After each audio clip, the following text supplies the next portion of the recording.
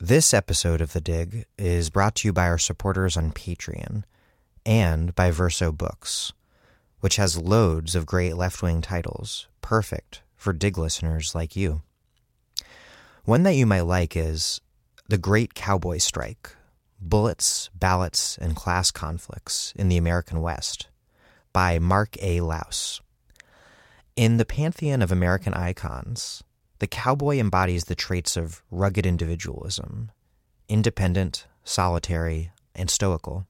In reality, cowboys were grossly exploited and underpaid seasonal workers who responded to the abuses of their employers in a series of militant strikes. Their resistance arose from the rise and demise of a beef bonanza that attracted international capital. Business interests approached the market with the expectation that it would have the same freedom to brutally impose its will as it had exercised on Native peoples and recently emancipated African Americans. These assumptions contributed to a series of bitter and violent range wars, which broke out from Texas to Montana and framed the appearance of labor conflicts in the region. These social tensions stirred a series of political insurgencies that became virtually endemic to the American West of the Gilded Age.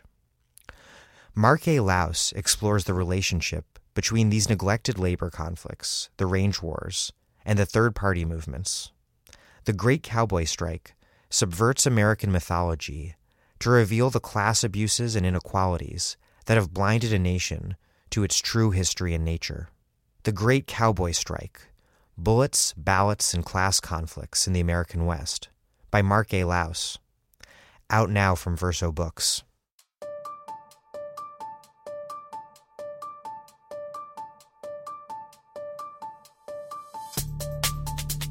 Welcome to The Dig, a podcast from Jacobin Magazine.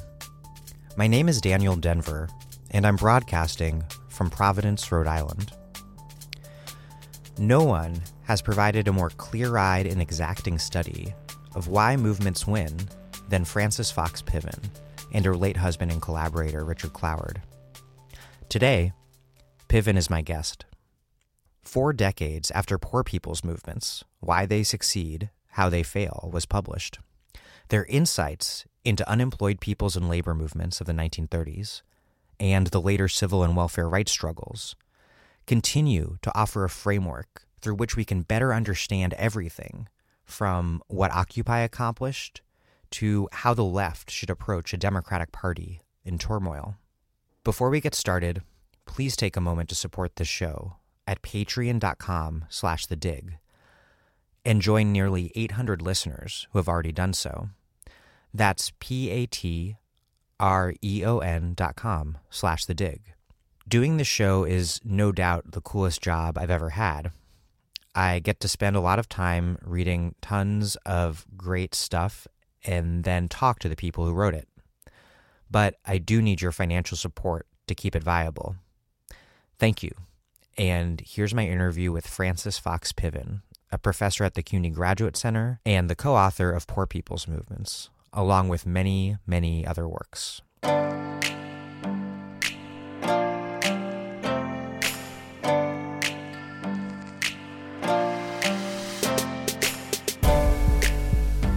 Frances Fox Piven, welcome to The Dig. Glad to be here. Glad to talk to you. Poor People's Movements, a book that you wrote with your late husband and collaborator, Richard Cloward, has become a classic, a really pivotal work, not only in academia, but also very much in the left more broadly. But at the time it was published in 1977, it was somewhat controversial. What did critics on the left take issue with? Well, critics on the left took issue with our critique of the left faith in mass membership, building mass membership organizations, building these sort of little structures that we were capable of building, and our argument, based partly on our historical studies, our argument that investing so totally in building little membership organizations tended to take people off the street, away from the disruptive collective actions that they might otherwise be engaged in favor of a kind of faith that these little organizations could be expanded, multiplied, and become a kind of transforming force in electoral politics. We were skeptical both of electoral politics and of the emphasis on building organization. And we actually saw all around us the impact of this confidence, faith, that organization was the key to transformative power. We saw people being swept up in what was thought to be organization building. And, at the moment of serious trouble, serious disruption caused by defiant movements of the poor, at those sorts of moments, there was a lot of elite support for these little organizations because there seemed to be at least an intuitive understanding that once you got people enwrapped in these organizational protocols, and by virtue of the fact that they were now committed to organizations, they also became intensely dependent on funding and support, legitimation from nonprofits and governmental organizations. That seemed to be widely understood. And so when there was trouble, enough movement trouble, it wasn't hard to get support for not huge support, but modest support for organizational maintenance. But once the trouble was subsided, these organizations tended to wither. And even if they retained some sort of spectral remnant of what they had been, they were not effective.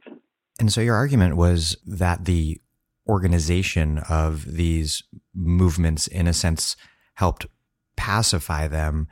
And it seemed that to some of your critics, the pre-organizational forms of these movements shouldn't have counted as movements at all. And you wrote in a response to your critics at the time, the movements of the people disappoint the doctrine, and so the movements are dismissed, which I think is a sly nod to Brecht. The movements, a lot of what went on in the movements was defiant, and it tended to be the organizers who really came from the university community, if they came from any single institutional arena, who preached the organizational doctrine and to the extent that the mass constituencies wanted to create tumult in the streets, that might be something that they were criticized for. I mean, lefties of all kinds, but it included the organizers of the 60s, are very self-righteous about what they think they know. And these community organizers thought that they knew how to build mass membership organizations, which in time they were confident would grow. They would steadily grow, and they would come to really overshadow the Democratic Party or the unions or whatever. It wasn't necessarily true that people people from the slums who were in these organizations, or people from the poor, impoverished rural South, that they had the same confidence, but they were subject to influence by the outside organizers who came in. And besides that, there were really nice things that the leader groups in these indigenous organizations could enjoy as a consequence of the effort to build organization. There was a little bit of money. It could be distributed to the leaders for babysitting costs, for example. There were honorific occasions where I was with welfare rights, so I keep having in my mind images of the women in welfare rights. They could get dressed in their long dresses for the banquets. They could take little trips to Washington, D.C., or on a couple of occasions, even to France, where there were peace conferences to which the welfare rights movement was also invited. There were rewards, but those rewards were not what the movement had been fighting for. And the movement that these organizations were ostensibly acting on behalf of, time and again, in the various cases that you study, wither. And the leadership that enjoys these honorifics, and I don't think this is, sometimes it's corruption, but usually it isn't corruption because people actually believe that they're doing good for the movement. But while they're enjoying these honorifics, the movement is withering, and the leadership now has a kind of resistance, even an antipathy to disruption, to the kind of disruptive, defiant, disobedient collective actions that got the movement some credibility in the first place. Critics would later take up the line of argument you put forward in Poor People's Movements with the whole notion of the nonprofit industrial complex. Well, the nonprofits were a problem. In a certain way, a lot of the allies of these movements of the 60s were a problem because they didn't appreciate what I think is a fundamental fact about risings from the bottom of the society, which is that their leverage, to the extent that they have leverage, the leverage of poor people, comes from the trouble they can make. And that trouble has to do with defying the rules that usually govern their behavior as workers or as citizens. But the potential allies or the actual allies are forever saying, we agree with your goals, but not with your methods. So you got to clean up your act. But by cleaning up your act and imitating the rigmaroles of little organizations placed reaches of the social structure, they give up their power. It's still kind of startling reading your book in 2018 to see such a clear-eyed analysis that tries to explain social movement failure, this sort of like no-holds-barred public autopsy. And the answer to this question might be sort of obvious, but I'm going to ask it anyways. And it's, why do you think these sorts of examinations, these analyses, are important for protest movements? And how often do you think they happen today? I don't think they happen. Me neither. I don't think they do. And I don't know why. I think there are a lot of smart people who are not venal, are not self-serving. I don't know why this isn't obvious. Maybe it's because so many of us want more than you can imagine these movements winning. They want a recipe, a program for total transformation. So do I. I don't have it. You write that the Southern Civil Rights Movement, even if they had demanded land reform, would have probably still gotten voting rights. I'm not exactly pessimistic, but I'm sort of very chastened about what you win. And I think it takes enormous effort and courage and imagination to do the things that win even those modest improvements. And maybe the accumulation of modest improvements is a recipe for transformation. But it doesn't seem so right now, does it?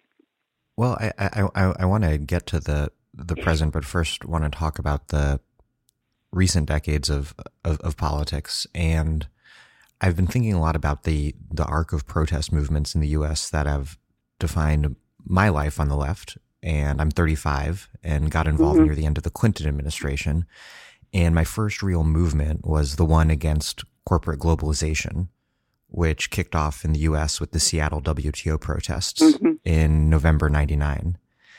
And it was criticized at the time for being too oriented toward these mass protests with civil disobedience aimed at shutting down these big elite forums, derided as summit hopping. What was your take on that movement? Because after all, it was when they were in the streets that their issues were on the top of the agenda. I remember at the time I had bitter arguments with people from the Sierra Club and even Code Pink,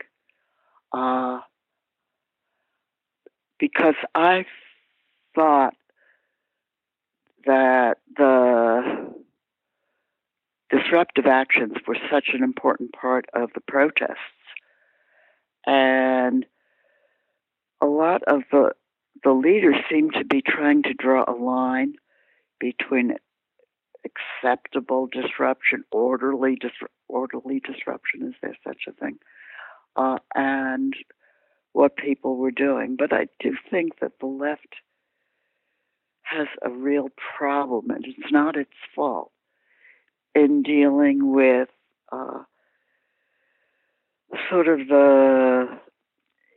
its left arm, the black blocs of the world. I think that's a real problem. You know, I remember I was driving back from the U.S. Social Forum, I think. Yeah. U.S. Social Forum. Yeah. And I think the recommended road is through Canada. You get to New York a little quicker.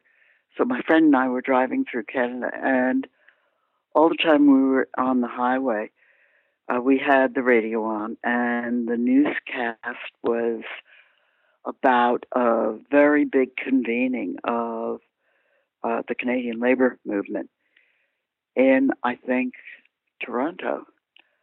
Was sort of assaulted by the Black Bloc, who didn't directly attack the working class people who were there, but had their own agenda, and they were breaking a lot of windows. And because they broke a lot of windows, or this window breaking became the ostensible reason that police from not only from Toronto, but from all the neighboring cities, were being brought into Toronto. And the labor demonstration that had been planned was completely overshadowed by these events. Well, that's not so good either. No. So it's very hard to make some of these delicate judgments about when both the scale and the kind of disruption brings down the police and a lot of public opprobrium, so as to really erase the moral message of the movement. There was that whole debate between the Black Bloc and their sympathizers and the other organizers that you're referring to, and then there was also this criticism, though, of just of summit hopping itself, of the mass protests being that's true, central. Yeah. But I'm not sure what else they wanted the movement to do. I mean, there is the long, hard road to disrupting the global chains that make globalization possible. But that's sort of that's gritty organizing, and it has to be done in labor, I think, mainly in labor. You know, you can probably imagine closing down the huge truck depots on the West Coast and along the Jersey Turnpike. That would be a disruptive movement. Dangerous. Serious disruption is dangerous. I've been thinking a lot about debt strike for years now. And, with financial institutions so deeply in debt and indebtedness having become a mechanism through which the decades-long earnings of the working class are being recouped by the financial sector. But debt is a relationship of interdependence because the lender depends on the debtor to pay back the debt, right? You would think that you could mobilize disruptive movements around debt refusal. But it is excruciatingly difficult because of the cultural shadow over the debtor. People don't really like to come out in public in that role.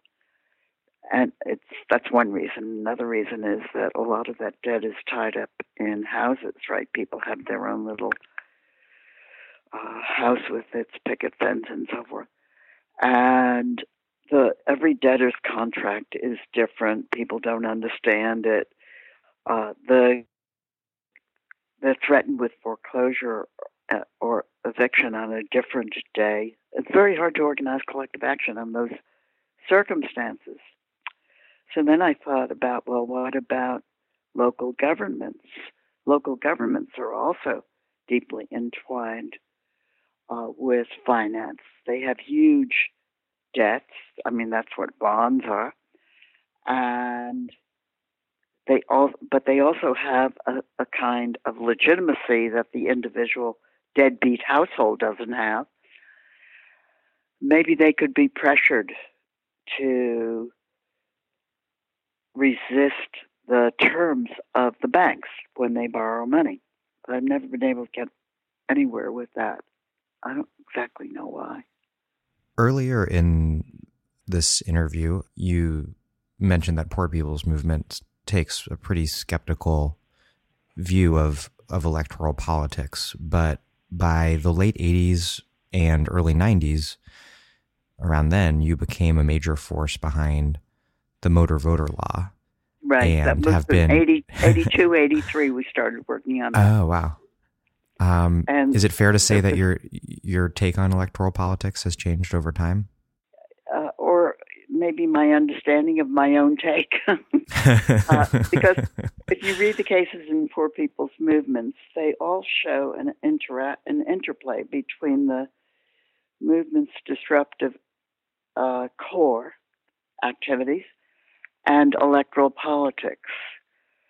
And while I still think that being drawn into electoral politics and working to get your local councilman elected is less important than collective defiance, I have a more articulated understanding of the interplay between protest and electoral politics than I think I had then, or we had then.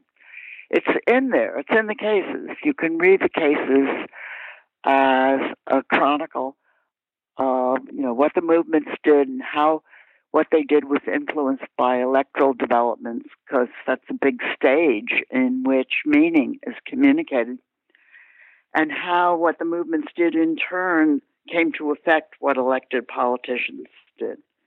But I don't think we articulated that as much as we did the importance of disruption. But I do Challenging Authority. Have you ever seen that book? No. Oh, that was 2006, I think. I think in that book, there's a more clearly delineated explanation of the interplay between movements and electoral politics.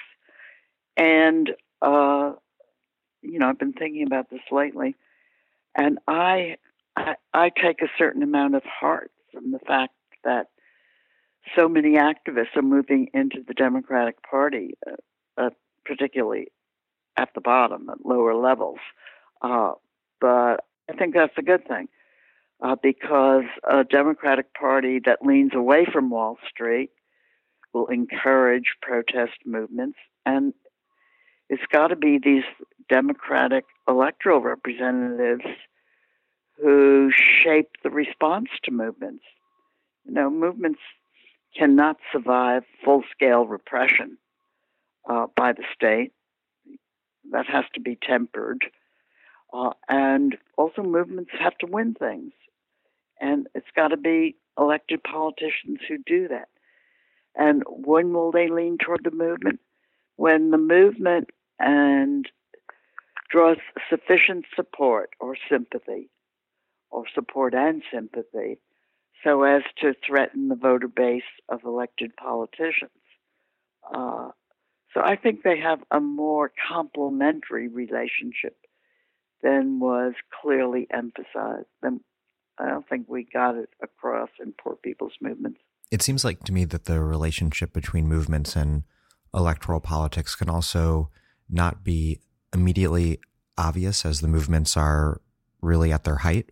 For example, during Occupy, there was all this predictable criticism that occupiers were just sitting around and occupying and not doing anything more concrete or proactive. But in retrospect, or didn't formulate their demands. That was exactly. Yeah. In retrospect, they clearly laid the groundwork for the Bernie Sanders campaign. That's true, and their demand was pretty obvious, pretty clear. I always thought it was very, very clear, and they even flashed it on that big building near Zuccotti Park, which had a blank wall. Do you remember seeing that? We are the 99% in electric lights on this. Anyway, I always disagreed with those critics. I thought Occupy was brilliant, although they didn't. I think movements have to communicate their broad issues, and they did that very well. But I think movements also have to be disruptive, have to make trouble, have to shut things down. Movements have to find different variations on the strike to enact by using their own refusal as the fuel. And Occupy couldn't do that. It didn't have the numbers. It was students can shut down a university, but that's about all. Students and people who were students, i.e. members of the downwardly mobile middle class, or descendants thereof. Nevertheless, what they did was fantastic and had huge repercussions, changed American politics, although it didn't fix American politics. I'm Naomi Klein. You're listening to The Dig, as well you should be, and you can support them on patreon.com. Hey, this is Dan Denver, your host. We started this show as an experiment in late 2016, after Trump had been elected president and I had been laid off. And it worked. It turns out that thousands of people find our in-depth analysis of capitalism, patriarchy, and racism, immigration politics, mass incarceration, and the drug war useful in their struggles to transform our dystopian world into something better. We can only do this show with listener support, which means your support. So please join the hundreds of listeners who have already done so and make a contribution at patreon.com/thedig. That's patreon.com/thedig. It'll only take a sec. Thanks, and back to the show. I want to ask you more about how the left should approach the Democratic Party. And you wrote something that I thought was really smart recently, which is a key weakness of the Democratic Party offers an opportunity to strengthen the influence of the left. The two major political parties are not parties in the sense of disciplined, unified, hierarchical membership organizations. Rather, They are loose and conflict-ridden confederations of separate leadership groups whose overall structure reflects the complex constitutional and institutional arrangements of the U.S. federal system. And I think that's really important because as hostile and cynical as people on the left might justifiably be towards the Democratic Party, it's still not quite right to say that it is inherently a vehicle for elite interests because American political parties are not inherently really anything at all. So how do you see the current state of the party and how the left should be approaching it? I think that the left is already approaching it in a way which is very promising and encouraging. I think the idea of, so many of the seats that were open at the bottom of the American electoral system went uncontested, for example. And so many Democratic Party headquarters in counties and cities and townships were, in a sense, empty. And moving into those offices and moving into those seats can be very useful. If a campaign, the national presidential campaign, has come to be what we mainly think about as the Democratic Party, and that was Obama's campaign and then Hillary's campaign. And so the campaign comes into a town. So I'll say it's a big town. And the town has a kind of moribund Democratic apparatus, or semi-moribund Democratic apparatus. And there is the state Democratic Party, which is not moribund, but is dominated by state and local incumbents who they don't like outsiders. They don't want anybody to tell them what to do. And they think that the money that's being spent by the presidential campaign should be theirs just then. So it's very fractious, but it also is understaffed in a sense. It's undermanned or underwomaned. And I think there's a lot of room for activists who can pull the Democratic Party to the left, pull it to the bottom of the society. If you sort of ask, how could our current impasse have occurred? How could it have gotten so bad? How could it be that Republicans control virtually every important part of government? And part of the answer is that the Democratic Party was so sleazy that the DLC had too much influence, but the DLC was just an organized reflection of the influence of donor money on the party. And so the party let labor law reform slide. I mean, it wasn't just stupid. It was also self-interested because they didn't really want activists, let's call them social democratic constituencies, who would make it harder for them to deal with the donor class. Even though that ultimately undermined their own electoral base. It undermines the party. But, you really think Obama cares about the party? I don't think he ever did.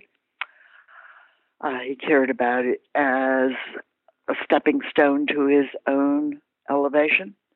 That's all. He didn't build up the party. Well, the WikiLeaks revelations, and then Donna Brazil's book, I think, are just more evidence, if we need it, that the emperor doesn't wear any clothes. Like, it's not. Yeah, you read Donna's book, and I did too. It's remarkable. It's not. It is the party is a shell, not this juggernaut of neoliberal interests. I am so angry at the Clintons. Because I think that their influence is more pernicious than Obama's. Obama was too self-interested, and he's getting what he wanted. He's gonna go down in history books as a really elegant, well-spoken American president. So what? And he didn't do what he could have. But No. the Clintons had much more damaging influence. Like you said earlier, your current analysis of electoral politics really is present in many senses in poor people's movements. And one thing that the book identifies repeatedly is that electoral instability and a fragmentation of elite consensus can be this really necessary opening if left demands are to move forward. And I'm wondering how you appraise the current moment and how, in those terms, and how it compares to other moments you have studied, like abolitionism, the New Deal, and the civil rights movement under Kennedy and LBJ. I think it's broadly comparable. I think there is considerable disagreement developing in what are broadly Democratic Party quarters about the role of corporate and fossil fuels, finance, and corporate influence generally. That's why Bernie is the most popular politician in the United States. Yeah, I think it's a comparable moment. Do you know what I think is worth pondering and a potential source of real historical change, maybe for the worse, is the desperado character of the fossil fuel industry and to an extent of the financial industry as well. We've always had, powerful corporate interests who were very greedy, but these guys act like they're fighting some sort of last stand.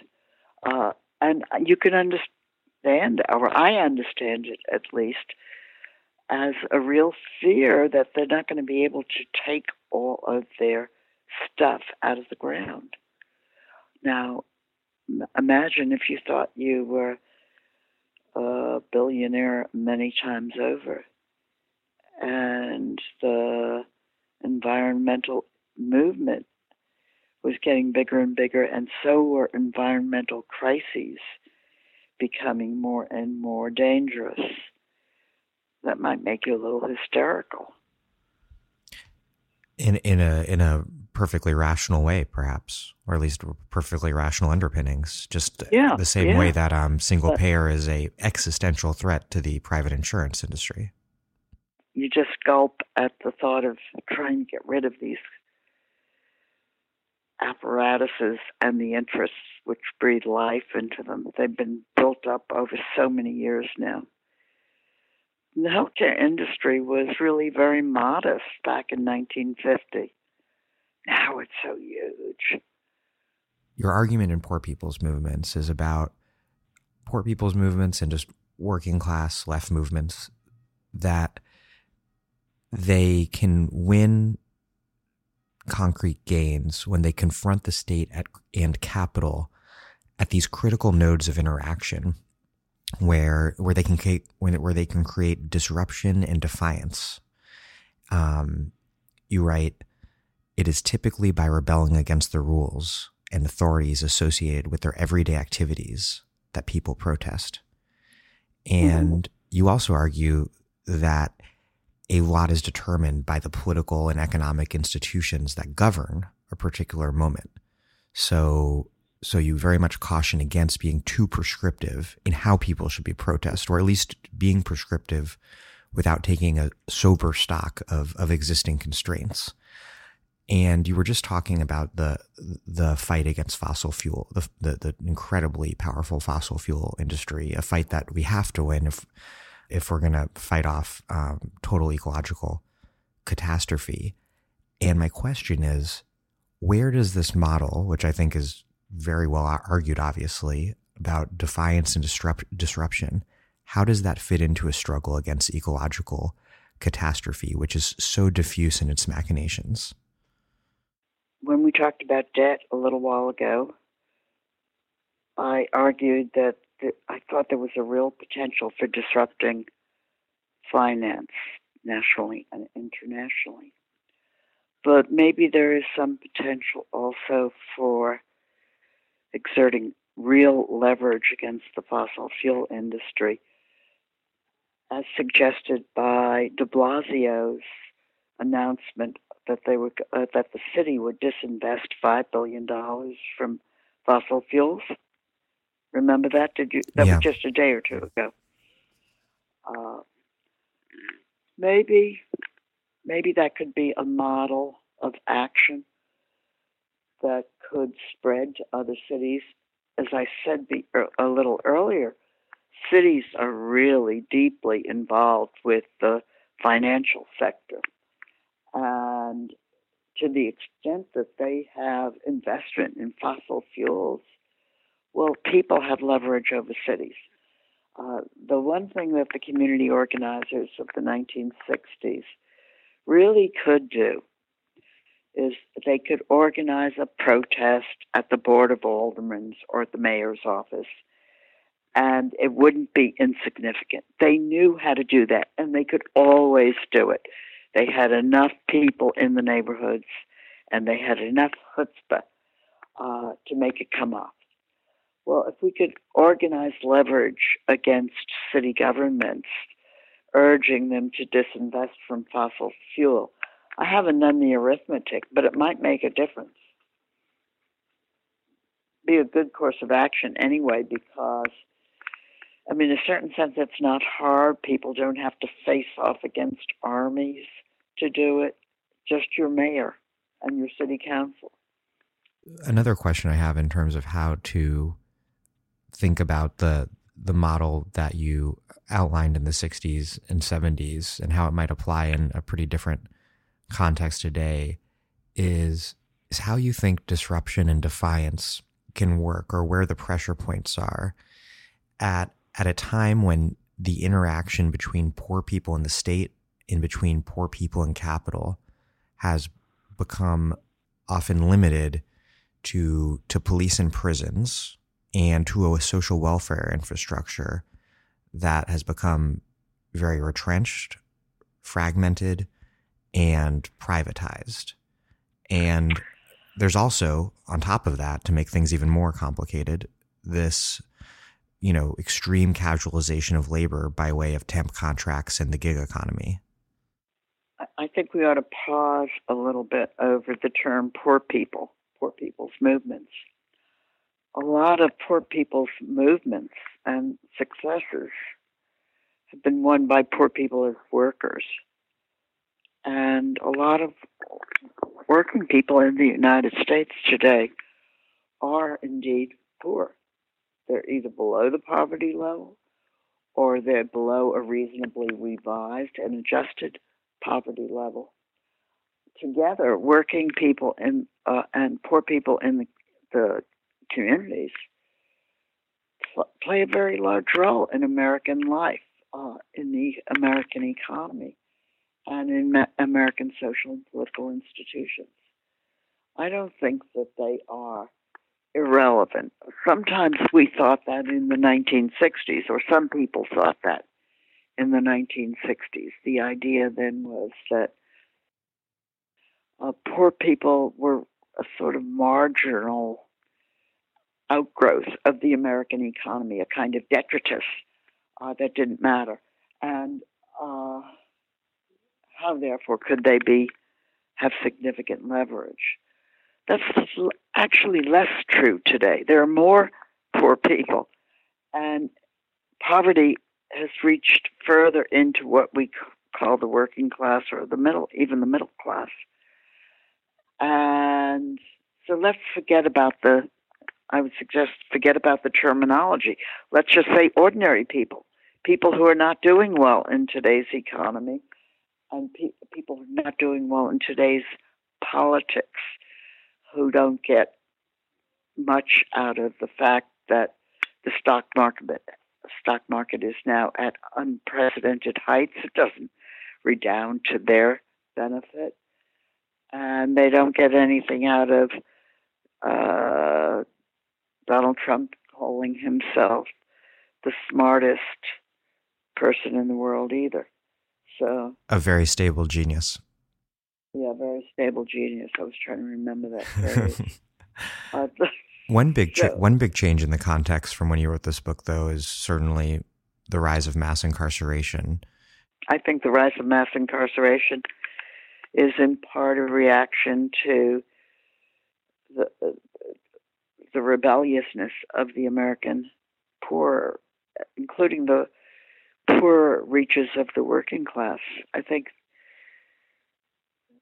this terrible crime against us as a society happened as a way of dealing with a sort of surly, increasingly independent, fractious, lower and working class, especially among blacks and Puerto Ricans, the Latinos of the time.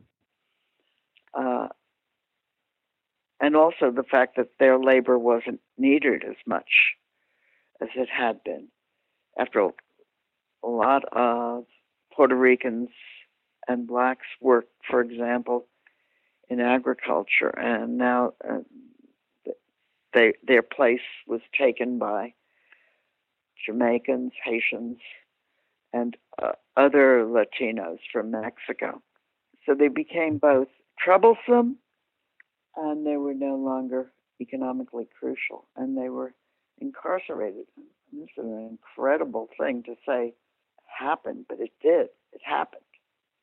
Another movement that I wanted to ask you about is the anti-war movement. And when the U.S. invaded Afghanistan and then Iraq, I was a college student and I was deeply disturbed by what was going on, but I also was a bit excited as a young activist because I thought that I was going to experience my own generation's version of the anti-Vietnam War protest era. But it all fell apart pretty quickly, and we're still at war in more places than I can count. And my question is, why has anti-war organizing, do you think, been such a failure, and why does American empire remain this sort of untouchable, unopposable backdrop to everything else, and not even really debated backdrop to everything else in American politics? Well, the American empire may be more fragile than it looks. Just let Donald Trump be president, as he will be for another 3 years. But I think anti-war movements are very hard to pull off because the war machine, or the ruling class that is making war, draws on these powerful blood ties almost that people have to the nation and the flag. The sort of phenomenon of the 18th, 19th, and 20th century, the rise of nationalism, so that what might be considered the ordinary human attachment to the place you were born and the kin that you grew up with, and all the memorabilia associated with your place, your village, your clan. This has been successfully transplanted to an adoration of the flag and the nation state. And this was the success of this was a great tragedy. It's what made Napoleon possible, because he chewed up a generation of young Frenchmen in his campaign to conquer Europe. And they kept coming because the French Revolution had been a success and the country was now theirs and the flag was theirs. And the nation state belonged to them. It didn't. But the sentiments associated with that made Napoleon's war machine very powerful for a moment in time. Well, if you read what Himmler had to say during the rise of the Third Reich, you can tell people anything, he said. You can tell, and if you sort of sing the chorus of nationhood loudly enough, they'll leave their farms, they'll send their sons, and they do. It's very, very difficult to build up resistance. And what can one say except it's a great human failing that is exposed by the rise of nationalism and the cementing of attachments to family and to place, to the state, to the nation state. The anti-war movement during the Vietnam War was ultimately very successful, but it wasn't the great protests, marches, and gatherings in the United States that stopped the war machine.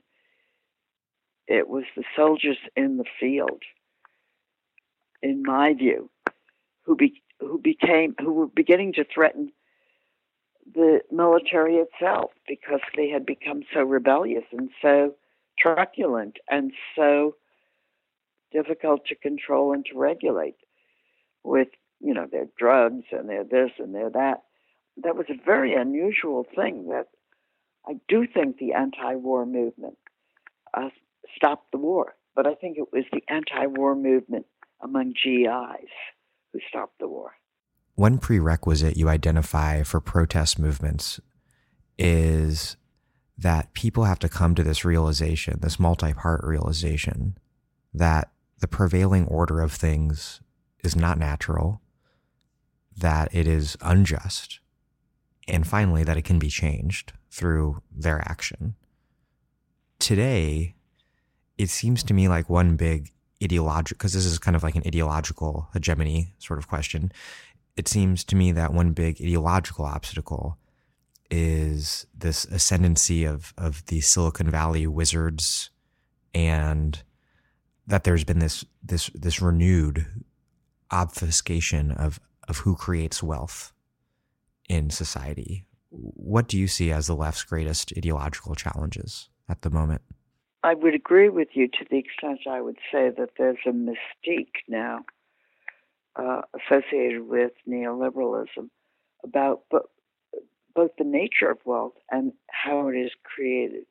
Because, we don't think anymore about farms and furniture factories as the essential wealth producers of our society. So I agree with you to that extent. But I don't know how different it is in the larger scheme of things. Still, the reliance is on a kind of free market ideology, the idea that the market is natural and that you can't violate market laws without suffering deep penalties. To the extent that people think about it, they sort of think that's the way it is, that's the way markets are. I'm not sure. I haven't thought about it enough. Yeah, I don't know. It's an interesting question, and I don't have an answer to it of how much of a rupture it is, but it seems to me that the sort of celebration, which is definitely slowed down a bit because of all the concern over Russian hacking and things like that, but for years there's just been this kind of deification of the 23-year-old or whatever who figures out some new app in his garage, and then as a result deserves all of his billions and monopoly power over whatever platform he's created. But that's just a modern version of an old American myth that has been very important in American society. But I think it's a mistake to try to figure out what people think. What is it they fill their head with, or that the advertising industry and the mass media pour into their heads. Because I think people think a lot of things simultaneously, and they're not necessarily consistent. So when people rise up in outrage, it's often because something that they had always kind of thought, but had sort of lain in their brain along with other thoughts, has been activated. What you notice at times of mass risings is, in a way, how rapidly people come to recognize and articulate the indignation of the movement. They didn't just think of that. It was there. Some nuanced, perhaps, but it was there. I want to switch gears and ask you a bit about yourself.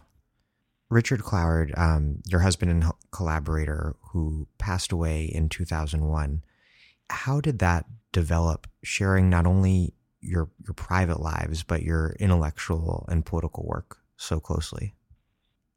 We came together through Mobilization for Youth, which was a sort of community organization, social renewal program on the Lower East Side that had originally been started by settlement houses on the Lower East Side, and with some support from NIMH and the Kennedy's program for juvenile delinquency and youth crime that was started, I think, in 61, 62.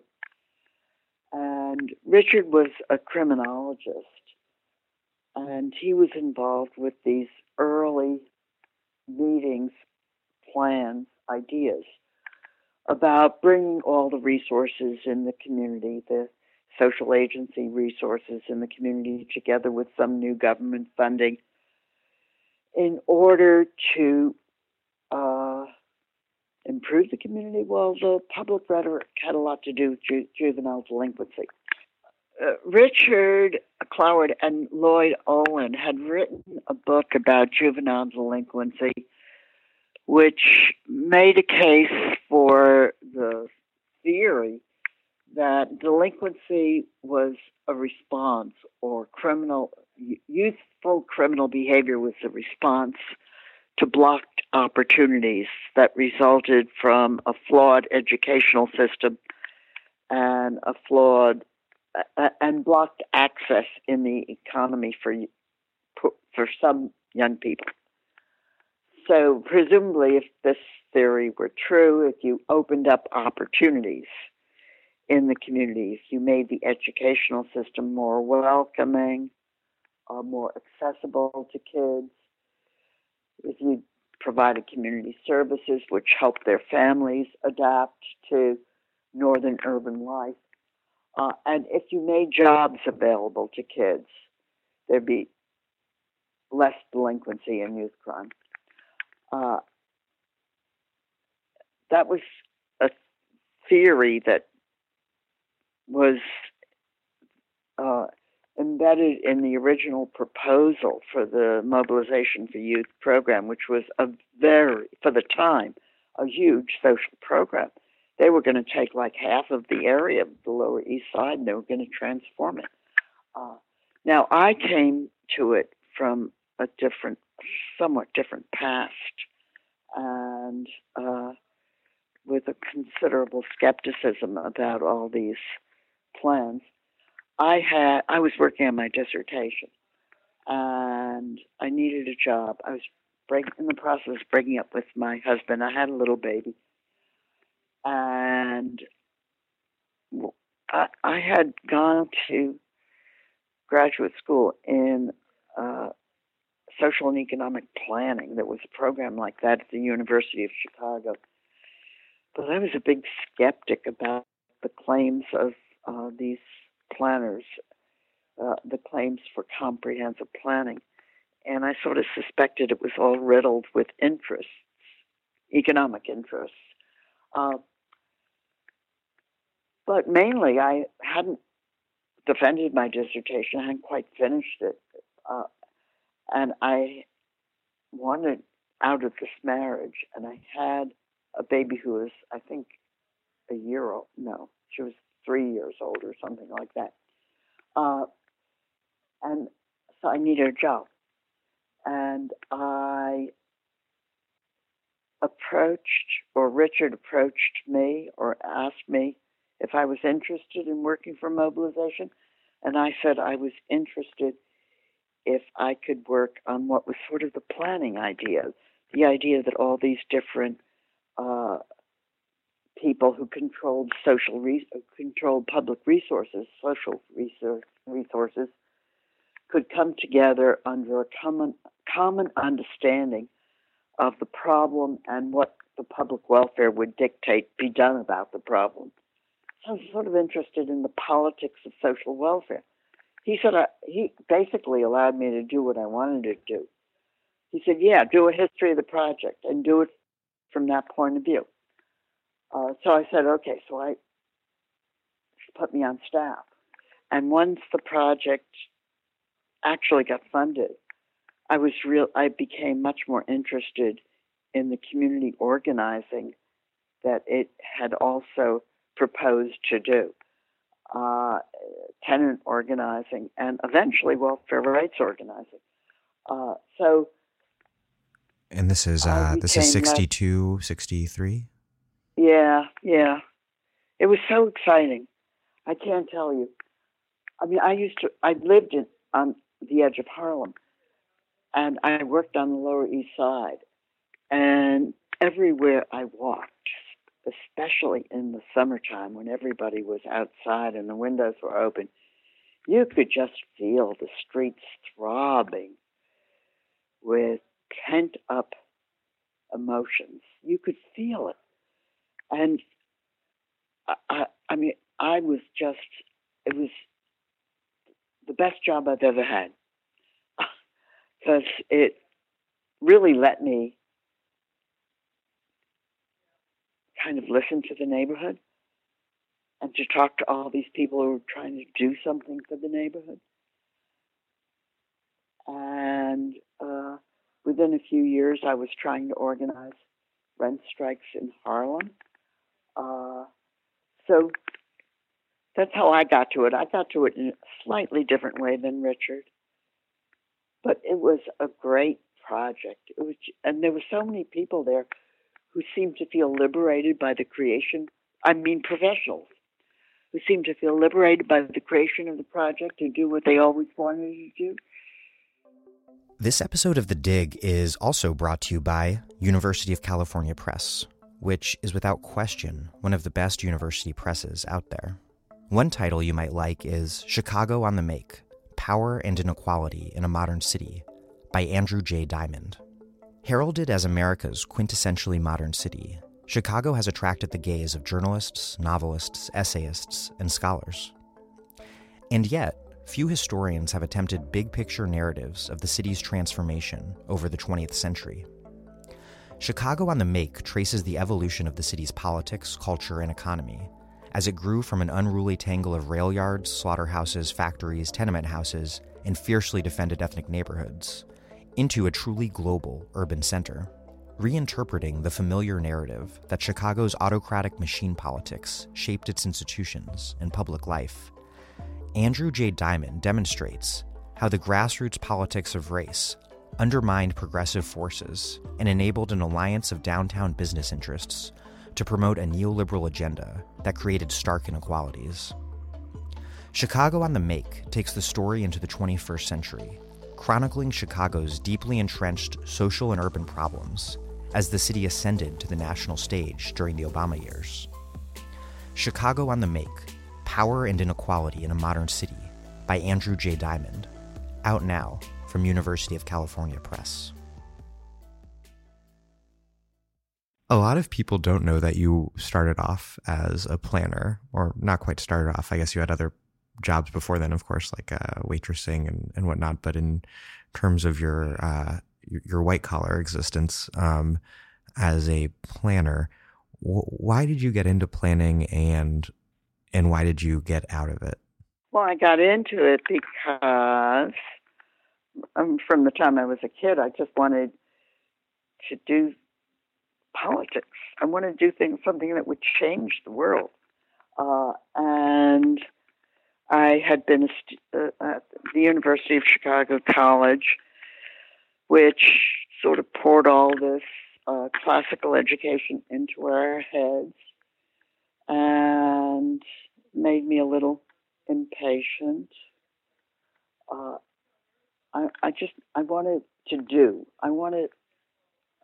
a job that had more to do with changing the world. I wanted a profession that had more to do with changing the world. And the kind of planning school that I went to for a couple of years anyway, I finished it, but it was very much influenced by the New Deal. And it was called a program in social and economic planning. It had been started by a New Dealer called Rexford Tugwell. Now, it was disappointing in the sense that it didn't think about social change the way I thought about social change, but that was why I went to it. That's why I chose it. And why did you get out of it so quickly? Because it was disappointing. Because the field of planning seemed to me to be, it made me impatient. It was too. I thought it was kind of narrow. It has to do with, zoning and subdivision and building regulations, and it's not what I meant by planning. Did it ultimately shape the way that you thought about politics over the long run, and maybe in terms of thinking about how people live in a built environment? I'll tell you what influenced the way I thought about politics. The first job I got as a planner was working on a rezoning plan for New York City. And I was far and away the youngest planner there, and I was always getting assigned. For one thing, I had a big mouth. But people were nice to me because I was, after all, just a kid or whatever. But they gave me assignments, sort of field work assignments, research assignments, and they gave me resources to complete them. I had under my command, I had half a dozen field workers and automobiles to go out and look at and take and measure all new industrial construction in the city. And when that project was completed, I got another project to do the same about parking facilities in residential construction, blah, blah, blah. So I had all these 3x5 cards. I had all these people working in the building department records. I was only 22, 23 years old, I think. Maybe I was 24. No, I was older than that because I already had a baby. But anyway, I was young. And I kept waiting for the senior planners to ask me for my data. And they didn't. They were working on the rezoning of New York City, the capital city of the world. And planning doctrine says that everything is based on scientific research, which requires, at a minimum, developing data on the existing physical superstructure of the city. So, and I had that data. The Department of Planning in the city of New York did not, because I knew that their maps with their little flags were wrong because we had been out in the field. Nobody asked me for my data. One day, I got so aggravated, I started taking the cardboard boxes in which I had filed the 3x5 cards home. I put them on the top of the coat closet in the hall, and I waited for somebody to ask me for it. They did not. Then I was so discouraged because I had a growing sense that everybody was ready to bend to the demands of the real estate industry, because who cares most about the regulation of the built infrastructure of the city? The real estate industry. And we talked in the office, they talked, these senior people, about the real estate people who had come to visit and so forth. And then they finished the zoning ordinance. They had never asked me for my data, and I was the only person who was collecting all this data. And so it was just they never asked me for it. It was just this charade that they had to do as a pro forma thing, because you're supposed to do that, but what it was actually the growth machine calling the shots. But I thought that they needed to do it for themselves as well as for the Board of Estimate. But during the hearings on the zoning ordinance, they kept referring to the data that they had. They didn't have it. I had it. It was in your closet. Anyway, yeah. I forgot about being a planner. And I had gotten my PhD actually from a interdisciplinary committee, which included all the social sciences. So from that time on, I started saying I was a political scientist, and nobody corrected me. You've made a point of avoiding ideological labels throughout your life on the left. Why is that? I grew up at a time when I think ideological labels were very important among a lot of lefties, and in a sense to no avail. People just kept fighting and declaiming. I mean, my father, for example, thought that socialists were social fascists. I grew up with the idea that Trotskyites were really bad people. That's stupid. And then came the great civil rights movement, and it just overshadowed all those, querulous, stubborn, fighting people. And I found it very moving. And then the movements that I participated in, the tenants movement and the welfare rights movement in the 1960s, and even the student movement, the anti-war movement, they didn't use those labels at all. And that was fine with me. Though I guess SDS ultimately moved into a bit of a sectarian direction in its later years. Yeah. I think today one reason that a lot of young people are really embracing identifying themselves as socialists and prioritizing running people who will identify openly as socialists for office, including very much so on the Democratic Party line, is because it might help further the breakdown of this neoliberal consensus that has governed this country for so long. It's so restricted what we were allowed to imagine or aspire towards politically. Well, I don't think so. Maybe. I mean, I'm not against it. I don't pay much attention to it. I know that for a long time, people would say who were socialists or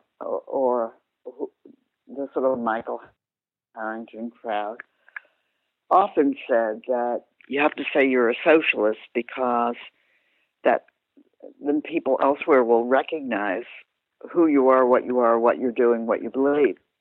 I don't know if it doesn't seem to me that is particularly true. They thought there was some sort of magic in the name, and I was kind of convinced by that.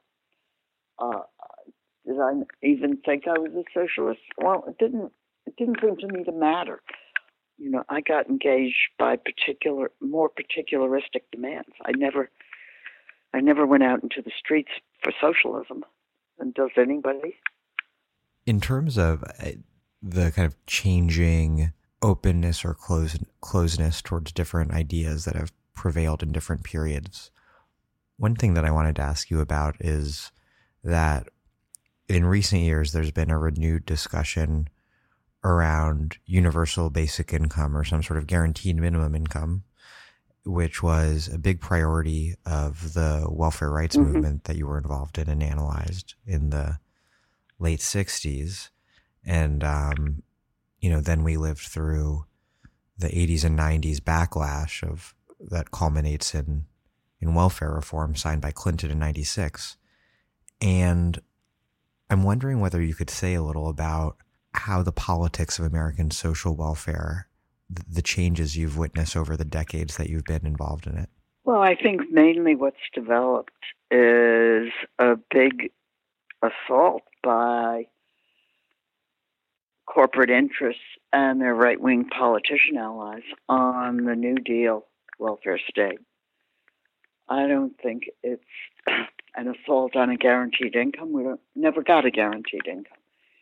It's an assault on an array of programs which tended to boost the living circumstances of working and poor people, and by doing so, to reduce the fear of unemployment, illness, stability of all kinds. It's what people can see that and can see the difference it makes. Look, they haven't gotten rid of Social Security yet, but although they'll try. But why do people like Social Security so much? Because, well, two reasons. One is they can see the difference it makes in the life circumstances of the old and the disabled. And the second reason is they don't think it's socialist because it's sort of presented as a kind of insurance program. If you think about it, look at one of the pioneer programs of the 1930s was public housing. And we don't talk about that anymore, but we also don't talk about the fact that at least 500,000 housing units were destroyed in the neoliberal period. Now, it was so painfully difficult to get those public housing units. There was so much controversy, not only from the real estate industry, although that was clearly one of the biggest opponents, but also from whites in the cities who didn't want these great agglomerations of black people. And white politicians didn't want great agglomerations of black people either. So after all the pain and the trouble and the turmoil and the arguments, they destroy 500,000 units on the grounds that they're going to create integrated new developments, class and racial integration, which in the main they don't, or at least if they do, they're gentrified developments, so they don't provide enough places for the poor people who are displaced from public housing. Just wiped away. Public housing doesn't get maintained or serviced in a way that would make it a place you could live in with self-respect. So it's not just guarantee, or the idea of guaranteed income that the welfare rights movement took up. It's a whole array. It's all the programs. Have been under attack, and they're under attack as part of an attack on labor.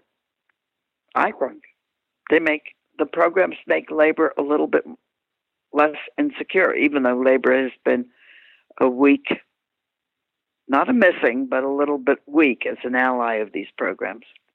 Yeah, I mean, what was welfare reform about at the end of the day, but pushing poor mothers into the low wage job market. Absolutely. One thing that does seem different to me now, though, is that you have extremely popular politicians like Bernie Sanders and organizations like Democratic Socialists of America, which have exploded in membership size, who are not only playing defense in terms of defending what little this country has by way of social welfare, but demanding and arguing for a dramatic expansion, something that would have been hard for me to imagine in the 90s or 2000s. Congress isn't considering any of those proposals, I would point out. Not right now, but I would... Maybe. I mean, it's going to take more, though. And Trump has another 3 years in office, and he'll probably stick it out. He's not going to get impeached, I don't think, because who's going to impeach him? A Republican Congress? Not likely.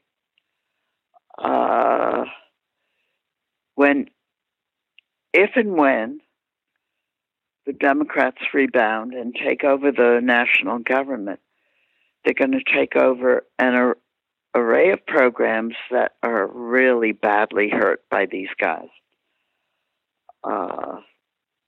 including the housing programs, but the environmental protection programs. The Medicaid is being chewed away. I think the wheel will turn, but here's the problem with the guaranteed income talk, including my own. It's not a silver bullet. It's not magic. It's not because we call it guaranteed income that it's important. It's important because it makes life more secure for people at the bottom of the society and makes us all better as a consequence. You know, a guaranteed income program of $1,200 a year for a family or something like that, that's no victory at all. Though one of your arguments, I think, is that we need to be able to recognize small victories that might not be any victory. Oh, that's true. But that wouldn't be, I'm assuming that to get that program through, they'd give away welfare, cash welfare. They'd give away a lot under current conditions. So it's not because it's a guaranteed income. It's because it's a program that provides some of the necessities of life to make people more secure and more healthy and more happy. Lastly, you had been already very well known for quite a long time, around 2010, but it still must have been utterly bizarre and probably a little frightening when Glenn Beck suddenly decided to name you as this top mortal threat to the American economy. What was that like in retrospect, and why do you think he chose you? God, no. I have no idea why he chose me. I have a suspicion that it had to do with sort of an idiosyncratic connection, which was that, there was in the 1960s a lot of resentment among a group that had been considered vaguely on the left, sort of the commentary crowd, the public interest crowd. There was a lot of resentment among them toward whites who encouraged the Black movement, supported the Black freedom movement. And one of the reasons, probably the most justifiable reason, that people like Norman Podhoretz and Irving Kristol and Daniel Patrick Moynihan were so resentful of both the Black movement and its white supporters was that they believed the Democratic Party would be the vehicle for the United States to eventually evolve into a social democratic society. That's the nicest reason I can think of for their ferocity. One of those people was the co-editor of Ramparts. What's his name? I can't remember his name. David Horowitz. David Horowitz. I think he was influenced by that analysis and the fact that it made Richard and I targets. And they were especially influenced by an article that we wrote in 1966, A Strategy to End Poverty, that we published in The Nation, which came to be called, in welfare rights circles at least, the crisis strategy. And that was the idea of mobilizing people to demand their legal benefits under welfare. And we tried to play out the way it would happen in local politics and what effect it would have on local budgets and political alignments, and then how it would ricochet up to the state level and the federal level at a time when the Democrats controlled the federal government. So this article, which was a kind of blueprint,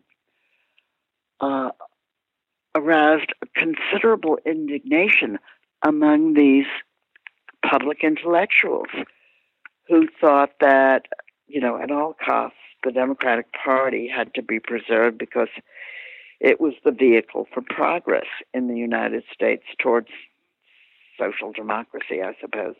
What I think is that David Horowitz got to Glenn Beck 40 years later. I mean, it's ridiculous. Yeah, and then and that's how you ended up on his weird chalkboard. Yeah, I think so. I mean, do you remember the tree? The tree which made Richard and I responsible for everything, SDS, Barack Obama.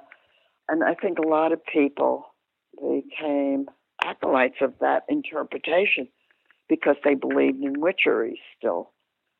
I do think Glenn Beck tried to make the most of the fact that I was an old woman and therefore had occult powers.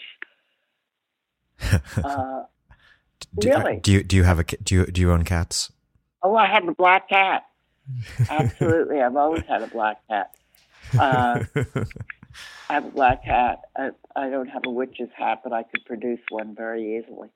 And the Blaze, which was Glenn Beck's little newsletter, used to have a picture of me at the head with flames for hair.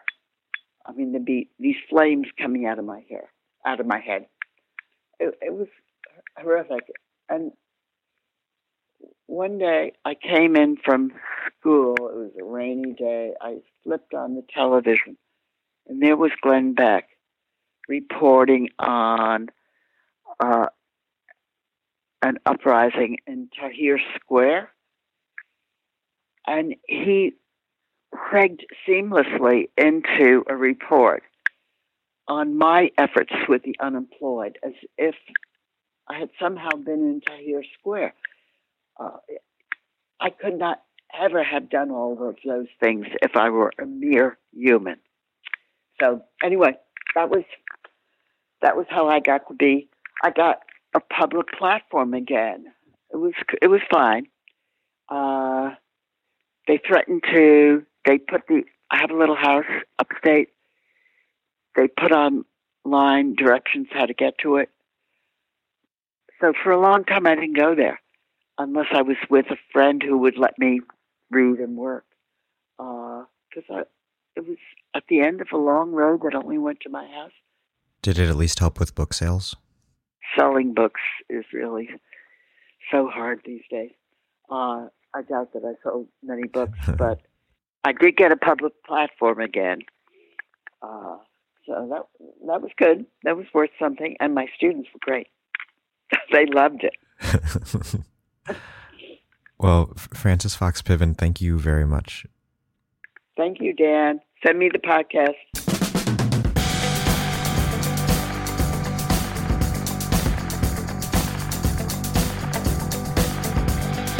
Frances Fox Piven is a living legend, a professor at the CUNY Graduate Center and the co-author of Poor People's Movements, among many, many other things.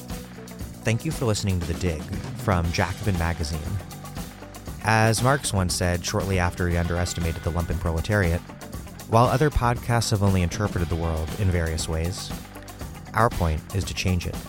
We are posting new episodes every week, usually twice, but sometimes not. The Dig was produced by Alex Lewis. Music by Jeffrey Brodsky. Follow us on Twitter at The Dig Radio, and please do find us wherever you get podcasts and subscribe. If it's on iTunes, leave us a review. Kind 5-star reviews there help introduce us to new listeners. So does telling your friends about the show. All propaganda on our behalf. is greatly appreciated. And do find us on patreon.com/thedig and make a contribution. Even a few bucks is a huge help.